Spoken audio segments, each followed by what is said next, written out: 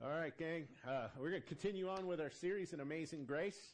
And I have to confess, I lied last week. Okay, I said we were going to talk about the law this week, but that's a couple weeks down the road. Today, we're going to talk about amazing salvation. All right? Now, when I was younger in the Lord, right after I got saved, you know how it is once you get saved and God gets in you. You kind of think you know everything about everything and you understand how everything works. Well, we're going to clarify some things today because in salvation alone, it's a loaded term and everybody just thinks eternal life, right?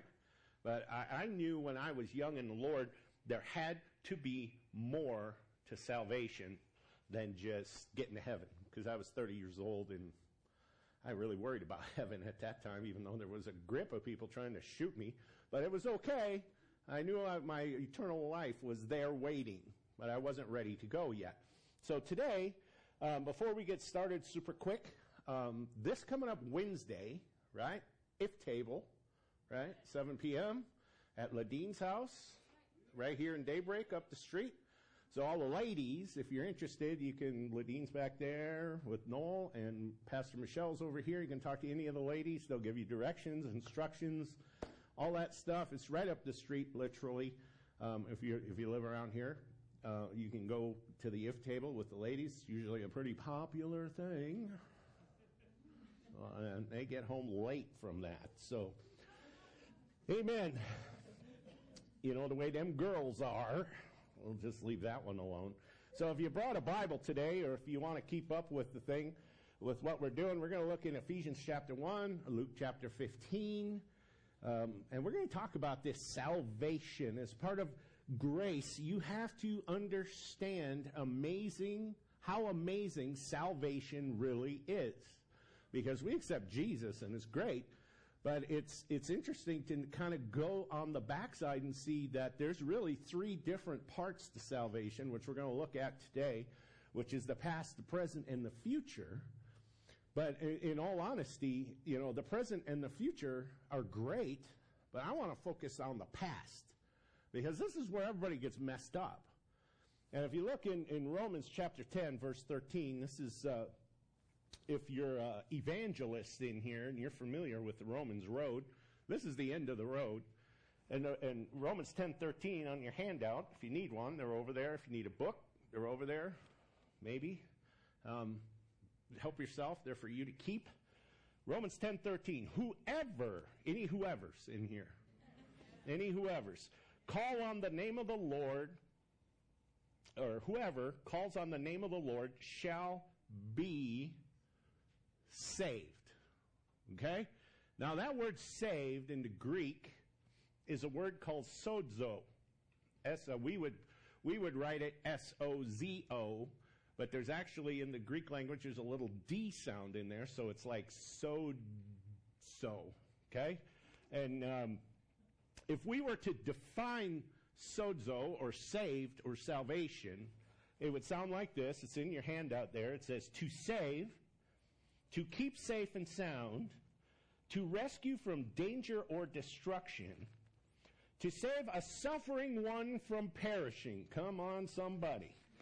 To preserve one who is in danger of destruction, to deliver from the penalties of judgment. Just go ahead and circle whichever one of those categories you want to fit in, because they're all in one. And then finally it says to make one whole, spirit, soul, and body. Okay? So if we're going to, I only have 2 points today on your handout there.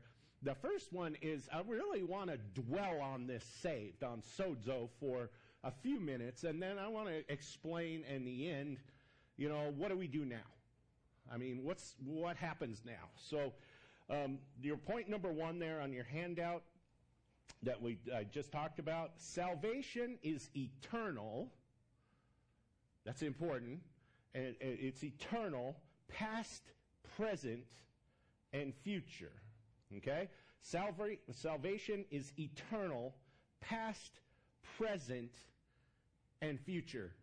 It's imperative that you understand this, because if you don't, you will always strive to win favor with God. Always. Okay? Always. So here's a couple of scriptures to understand the eternalness of salvation. Romans 6:23, which is the middle of the Romans road. It says, "For the wages or the pay of sin is death, but the gift or grace of God is eternal life in Jesus our Lord." Okay? 1 John 2:25, "And this is the promise that he has promised us." Promised us eternal life. And 1 John 5:13, one of my most favorite scriptures, these things I have written to you who believe, any believers, right? In the name of the Son of God, that you may know, not hope, not pray and fast and believe God for, but that you know that you have eternal life. Okay? So it's imperative to know that since God is eternal, salvation, sozo, is eternal. All right? And when we talk about eternal, right, I always thought it was talking about the future, right? But that's not necessarily the case, because eternal is that God always existed.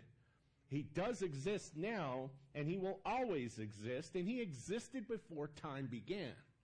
Otherwise, there wouldn't be a story in Genesis talking about creation. You know, God was here, and he was here before that, and he will be after that. It doesn't stop, okay? And even with Moses, when Moses was at the burning bush talking to God, it was interesting because he asked him, he said, "Well, who are you?" And God said, "I am that I am." And he said, "Go tell Pharaoh that I am who I am." And then he doesn't say this in the scripture, but I believe, he was probably like thinking, Pharaoh will have 10 questions, and tell him I've got an answer for him on all 10 questions, right? So he reveals to him, he says, "I am that I am." And in that statement, he's saying, I am eternal. I am here before, I am here now, and I will be here when you are dust, as he is now, right? And he will be here forever. So let me talk about this phrase that if you've read Revelation, the Revelation of John at the end of the Bible, it says this phrase in there 5 times, and I want to go through them, and it starts in Revelation chapter 1, verse 4.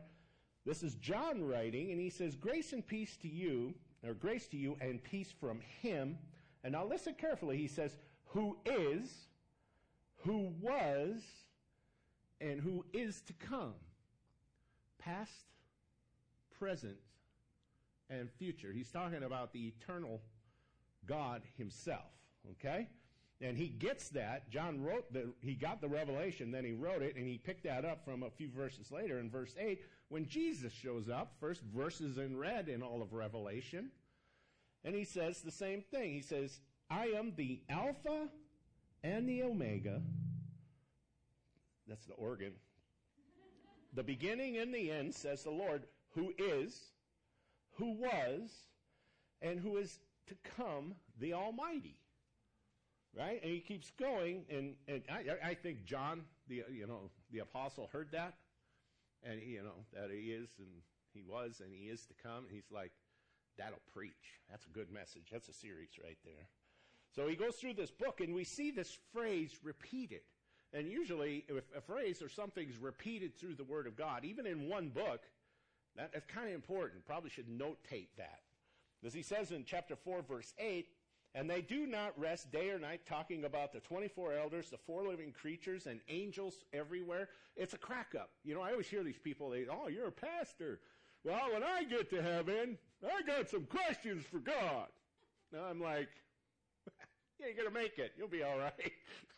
But here's the thing. That always cracks me up, because if you read what it says, that it says they do not rest day or night, I think when we get to heaven and we got all these big, all this stuff, I think there's going to be so much worship and just this vacuum of praise heading to the throne that it's just going to be, there isn't going to be anything on your mind but what everybody else is doing in worship and praise and glory and the presence of God. And all this stuff taking place that it's going to be like, I don't care about anything but just being in the flow, right? And you see this through these scriptures. He says, and they do not rest day or night, saying, holy, holy, holy, representing the Trinity, the Lord God Almighty, who was and is to come. Revelation 11:17, we give thanks to you, O Lord God Almighty, the one who is, who was, and is to come. Revelation 16:5, and I heard the angels of the water saying, you are righteous, O Lord, the one who is, the one who was, and who is to be. Hebrews chapter 13, verse 8 says Jesus is the same yesterday, today, and forever. Jesus is the author of eternal salvation, right? And so I want to talk about this, the past, the present, and the future tense of salvation, okay? So I got my friend here, the whiteboard, so hopefully don't ever put lotion on your hands and then try to write with a pen, okay? So we got the past, right, and the present, and the future. Okay? Tense. We're going to talk about this today. This is salvation. Salvation. Right? And if we're going to be complicated, we'll do Greek and we'll do sozo. Like that. Okay?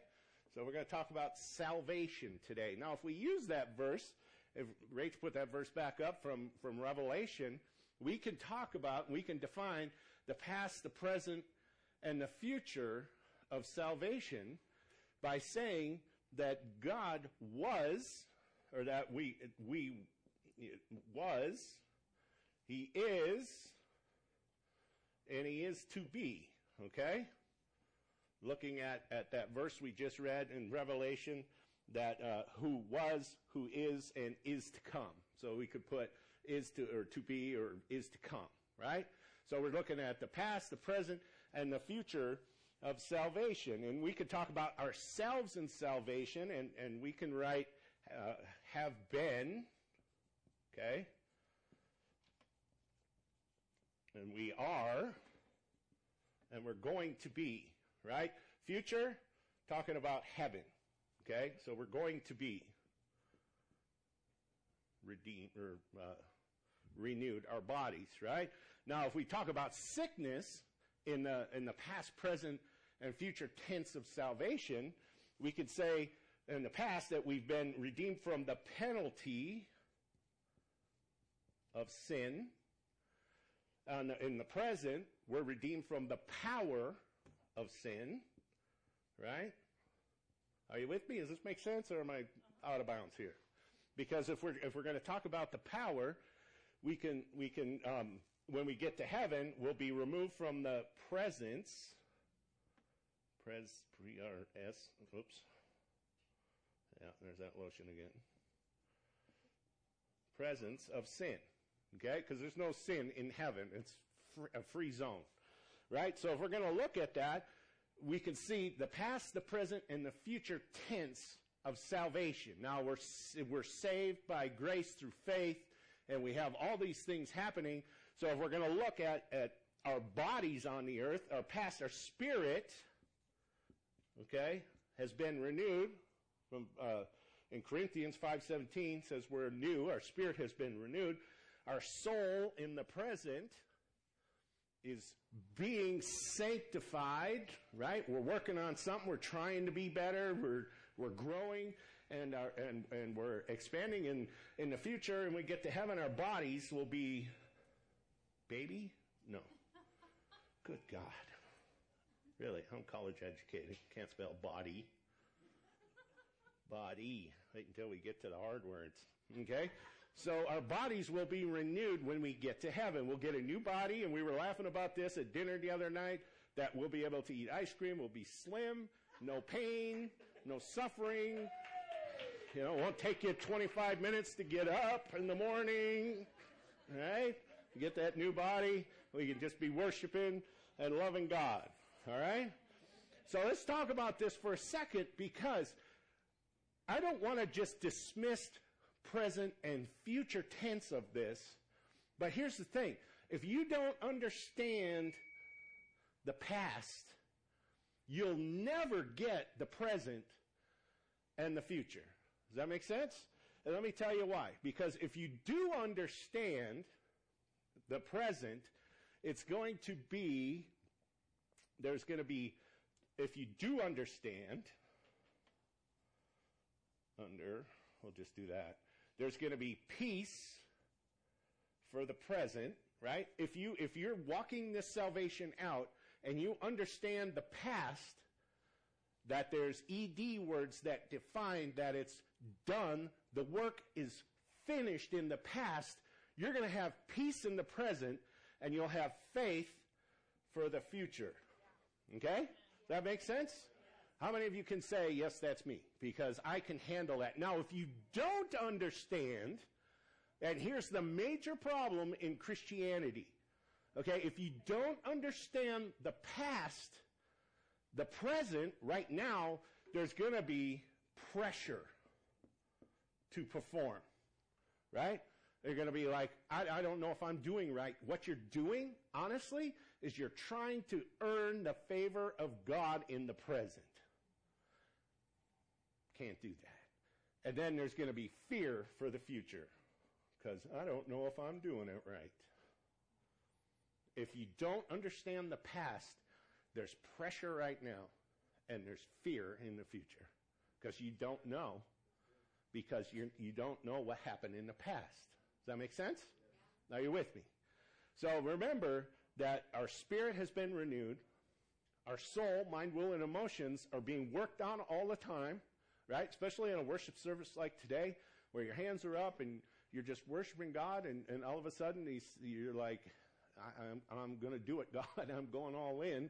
And then when we get to heaven, our bodies will be renewed. But not just canceling out present and future, but we have to focus on the past. It's amazing. Salvation is only amazing if you can understand, have peace in the present, and faith for the future. And why is it past tense? I want to show you. These are Bible words, okay? And I want to show you something here. Okay, the Bible explains it like this, okay? We'll put Bible, and then we have, let's just start with this one. Saved, right? Past tense. You have been saved. Now in Ephesians 1, we're going to read a bunch of scriptures in there, and I want you to notice the tense of the words, okay? Next one that we talked about last week a little, justified.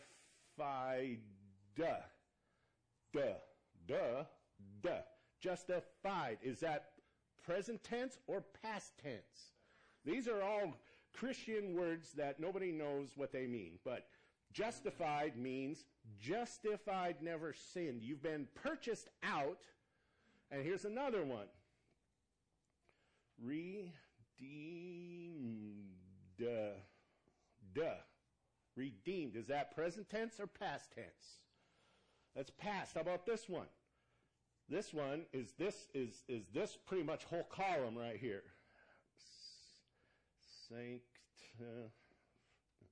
Judge me on my spelling. Sanctified. Sanctified simply means that we are turning in to be more like Jesus every day. That's what it's supposed to mean.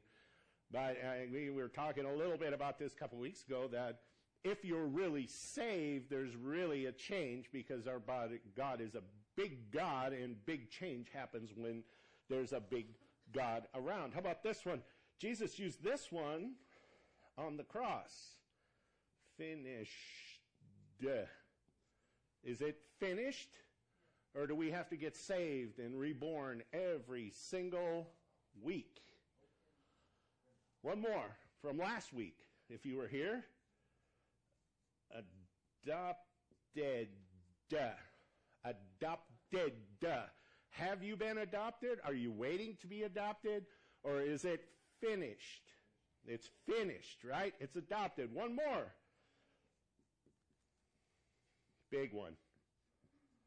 doesn't end in ED, but forgiven. Forgiven. Are you forgiven, or are you waiting to be forgiven?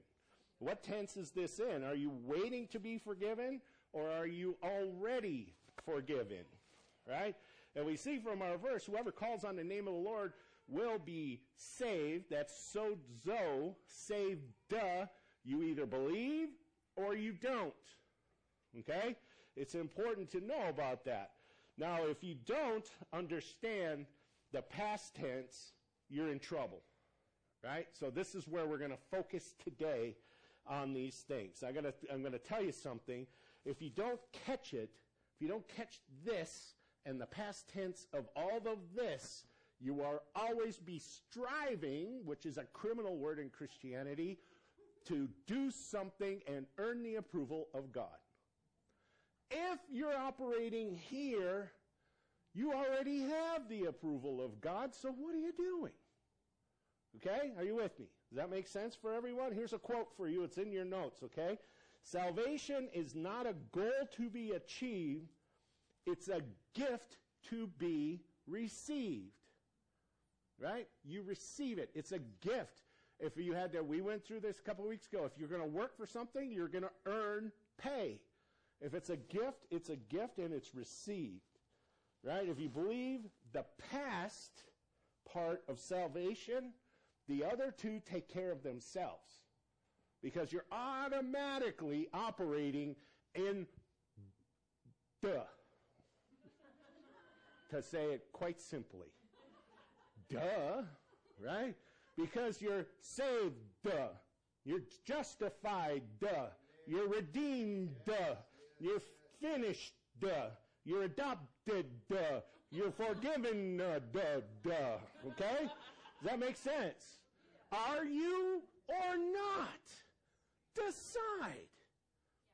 Either walk in it or deny it.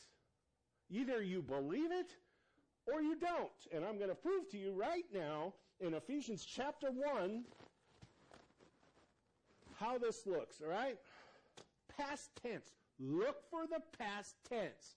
If you have a Bible and it looks like this, you get the past tense because you've circled, you've drawn, you've written, you've got notes, you've got stuff. You can't even read the words, for crying out loud. Verse 3, okay? Here we go.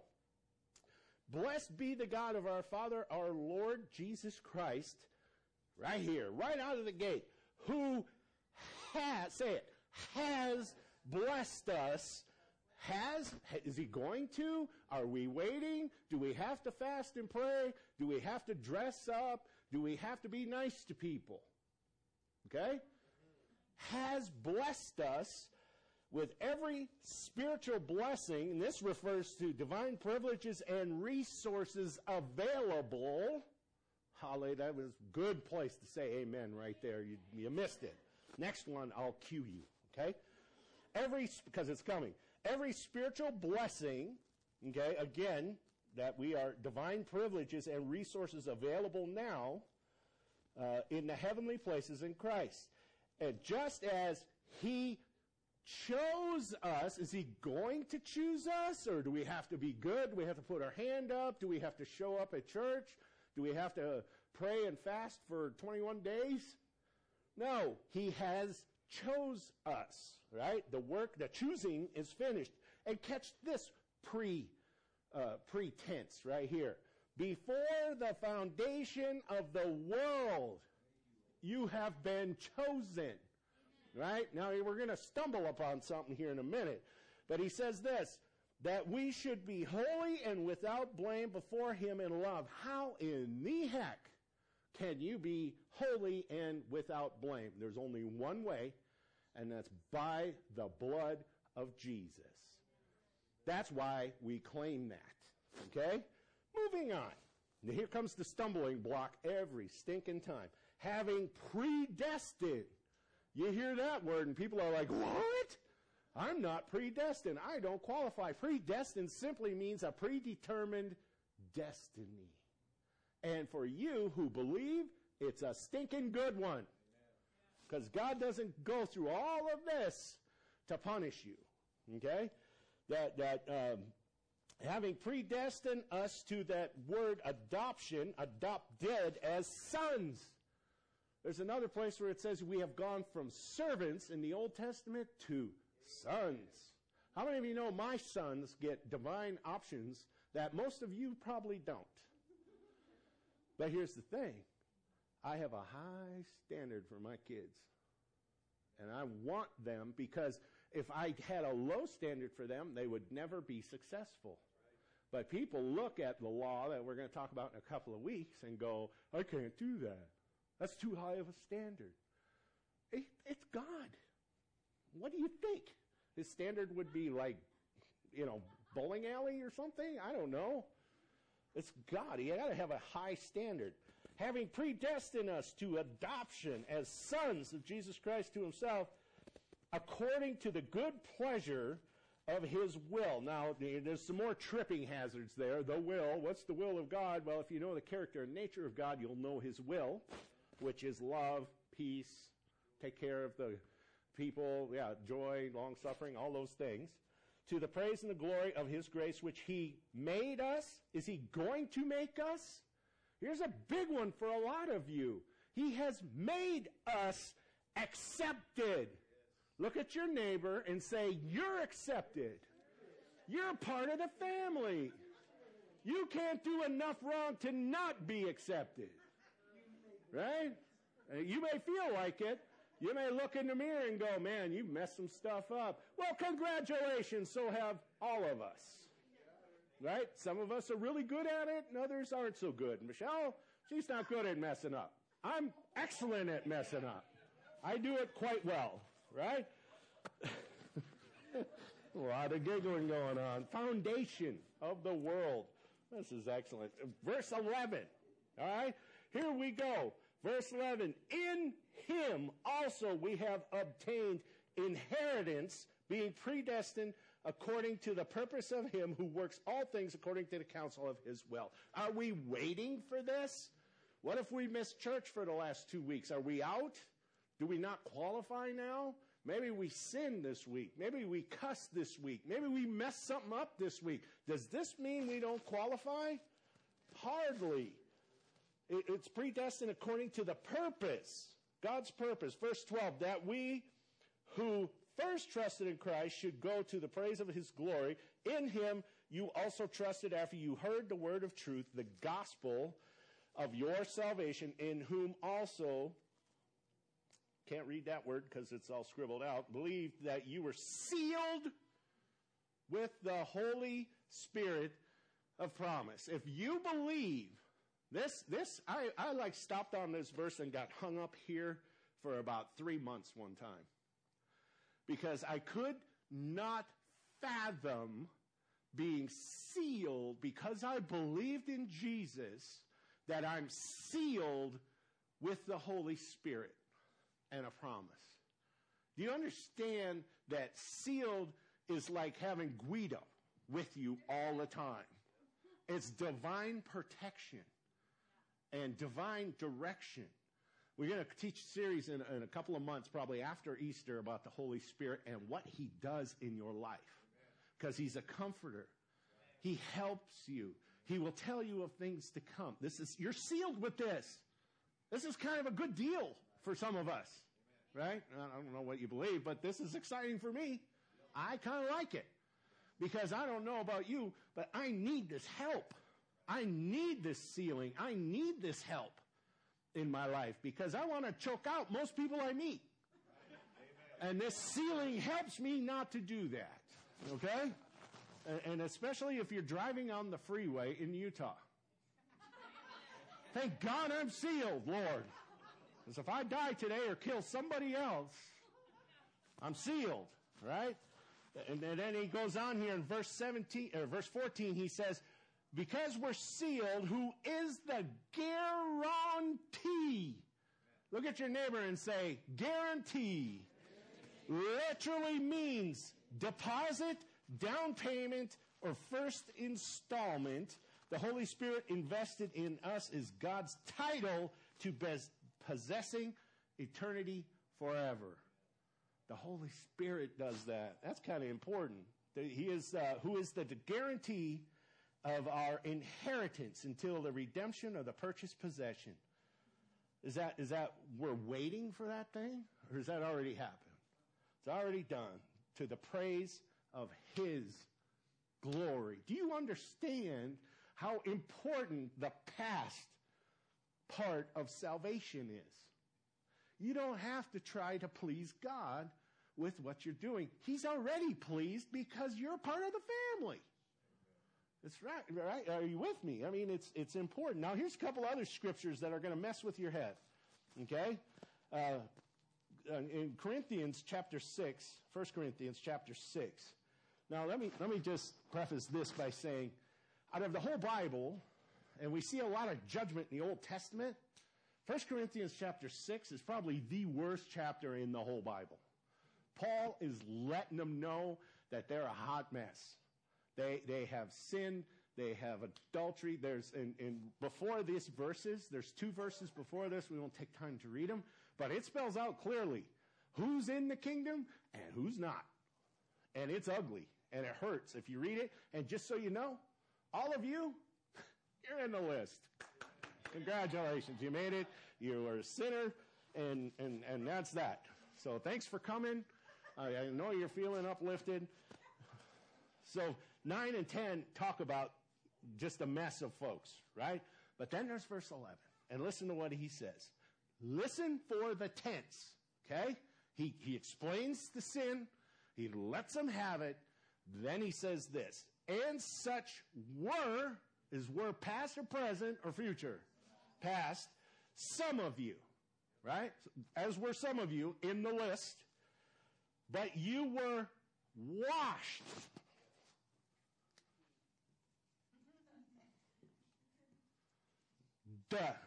Washed. Is that past, present, future? Washed. Remember what we said.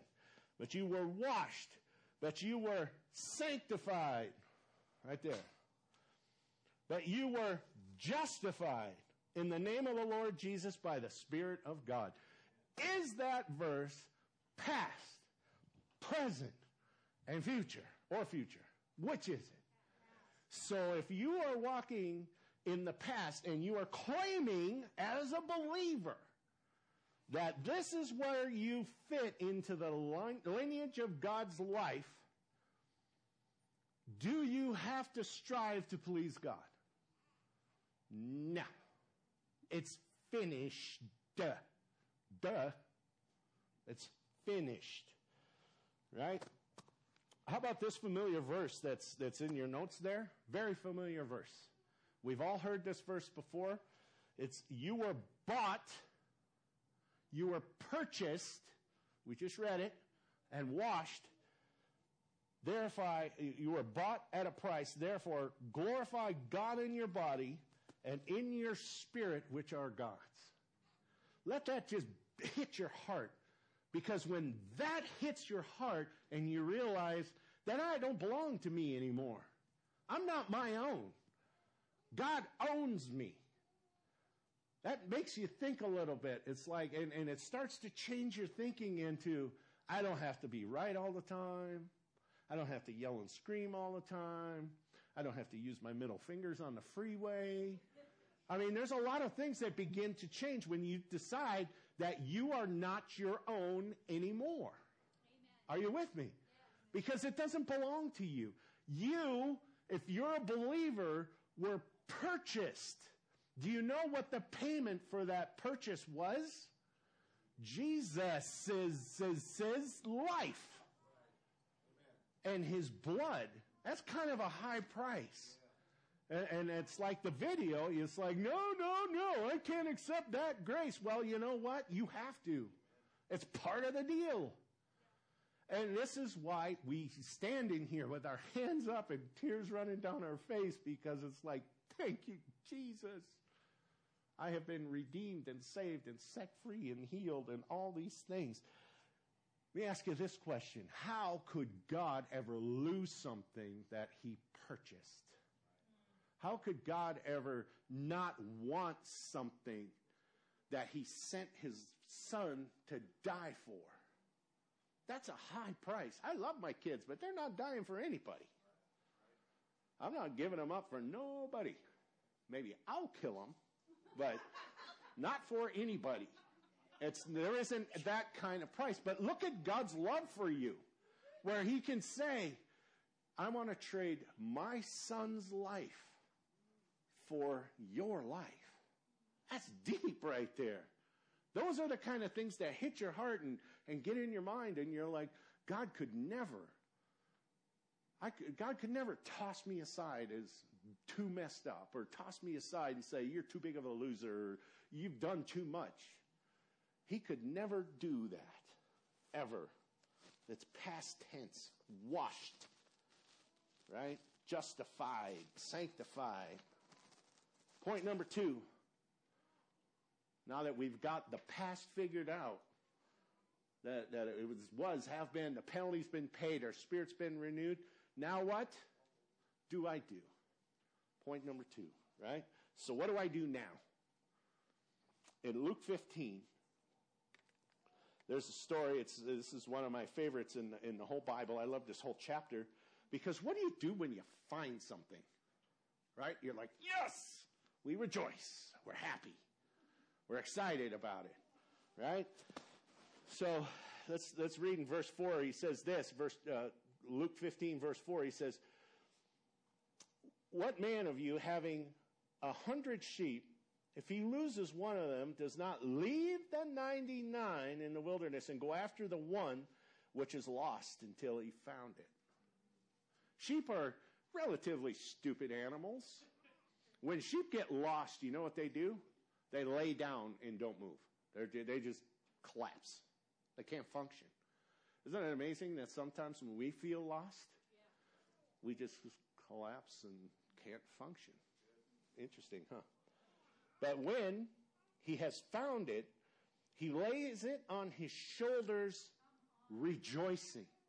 Anytime the Bible says shoulders, it's a place of strength and a place of safety.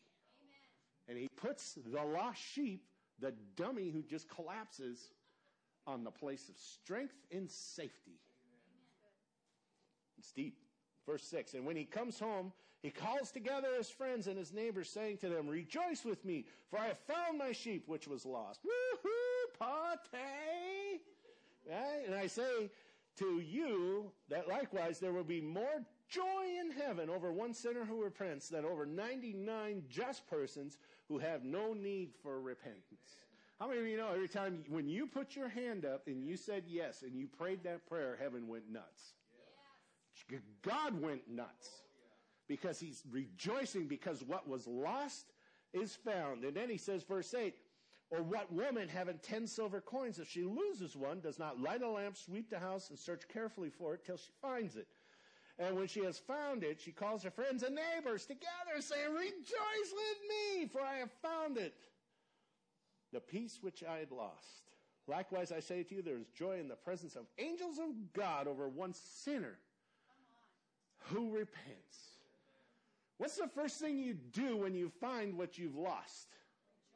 You rejoice. And you stop looking for it. Right? Can you imagine that? It's like, what are you doing? I'm looking for my keys. Well, they're in your hand. Yeah, but I'm still looking for them.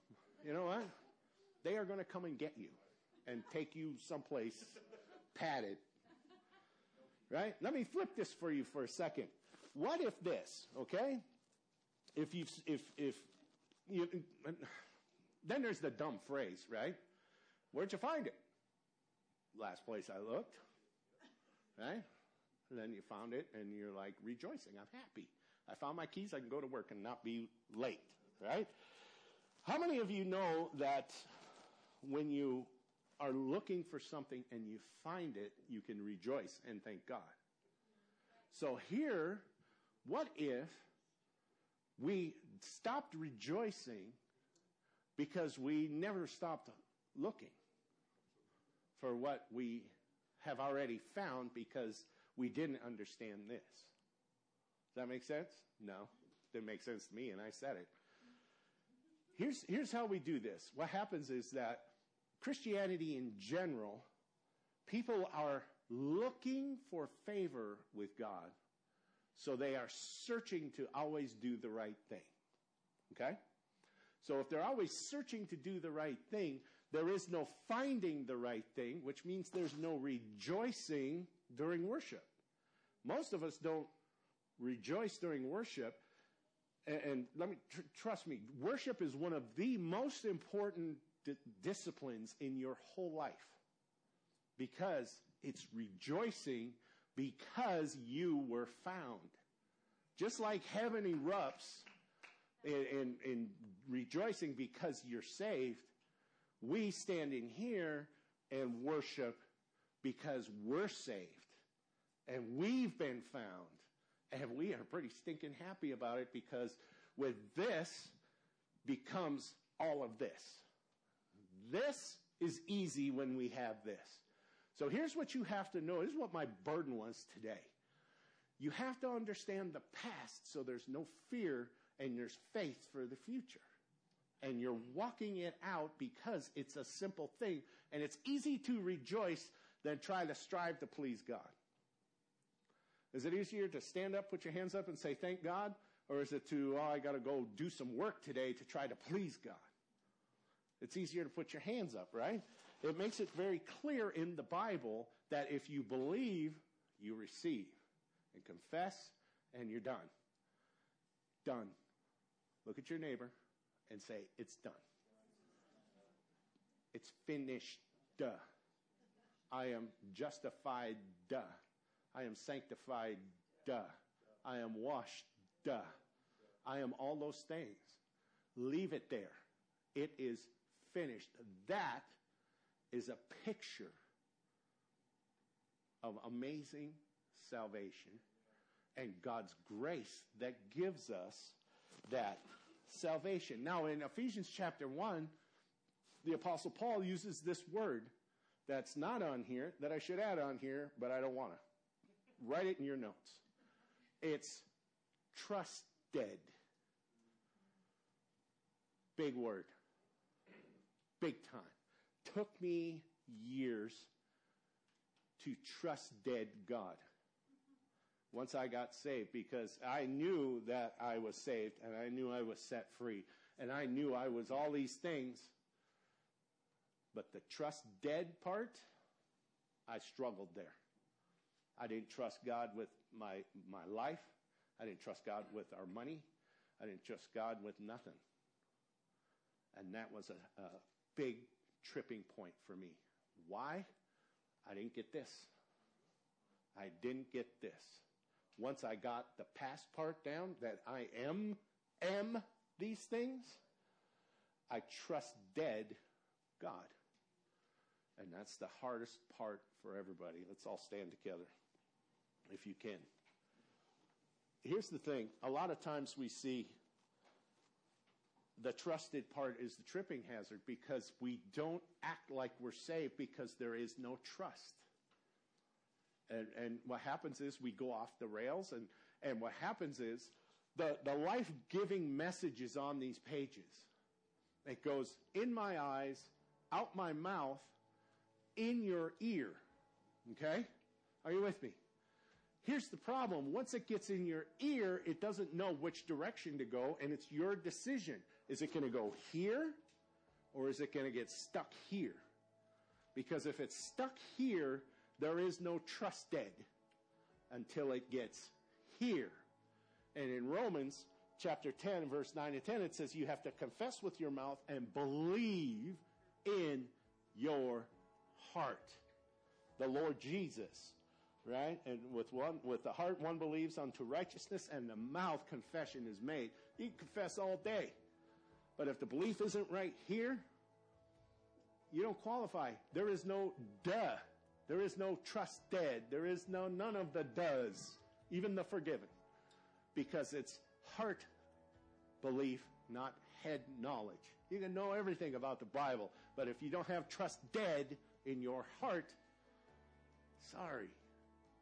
And when you get trust dead in your heart, that's when life change happens. That's when lifestyle change happens. That's when all kinds of change happens. Because now it's heart, not head. Are you with me? Bow your heads, close your eyes. I just want to make sure today, right? And I know a lot of us are home family. We come in here all the time. But if there is no trust dead, you're still missing it. It's got to go from your head to your heart. So I need to ask you today, if you want a part of this amazing salvation, which is rockin' amazing, and come with the spiritual benefits that go with the present and the future, it has to be trust dead. Right? Trust dead. So I want to ask you this morning, do you trust God? Are you prepared to give Him your whole life? I mean everything. Not just that secret place, little corner that you know, when you're home alone, God wants everything. He wants your mouth, He wants your mind, He wants your money, He wants your heart, He wants your life. That is trust dead. So if anybody wants to be in the family today, just simply stick your hand up so I can see it. I see your hands. I see your hands all over the place. It's okay. You can be proud. Put your hand up and say, I trust God today. I am trusting Him all day long. Pray this with me. Say, Father God, in the name of Jesus, I trust you with my mind, with my body, with my spirit, with my family. I trust you. I believe you are the Son of God. You died for my sin. You redeemed me from the curse. I receive you now, and I trust you in Jesus' name. That's it. It's that simple. Now you trust dead God. You put everything in. You're all in. Those like those poker guys. You put everything in there. And now you're just like, I am trusting you. Make that your confession. When hell lands in your life, I am trusting you, God. I would even go as far as to maybe get a list of trust dead scriptures that get inside your head and paste it on your heart. So when that happens, where it doesn't look like it, bam, you're retaliating with words out of your mouth. In the name of Jesus, I trust you. When my bank account dwindles down to -0, I trust you, Lord, because I'm a tither. I'm a giver. I sown money and I'm drawing on it right now. Be aggressive. It's okay to pray a little aggressive. For those of you guys who came to our house during the fast, there was some of those nights where I was like, I hope our neighbors are okay. Because these people, you can tell people have been through some stuff because they pray aggressive. And it's okay to let the devil know he's a loser. And it's okay to let the devil know that he has no trespassing in this area because I am sealed by the blood. You cannot trespass. You are in a place where you cannot be. Right? Now, one more invitation before we go quickly. All right? We never want you to leave here with anything, so we're going to ask you, if you want to pray today, have the prayer team come, and we're going to sing one last worship song just before we go. And if you want to pray with anybody, it's fine. Do not leave this place with a need. Right? Add it to these people. This is part of the game. This is part of being the family. You're in it forever. And this is part of trusting God, asking Him. I say, God, I need help with this teenager. I want to choke him out. It's okay. I've heard that prayer. It's all right. It's all right. Ask these people. Be bold and pray. We're going to play a worship song, and then that's it. We'll be done. All right? Amen?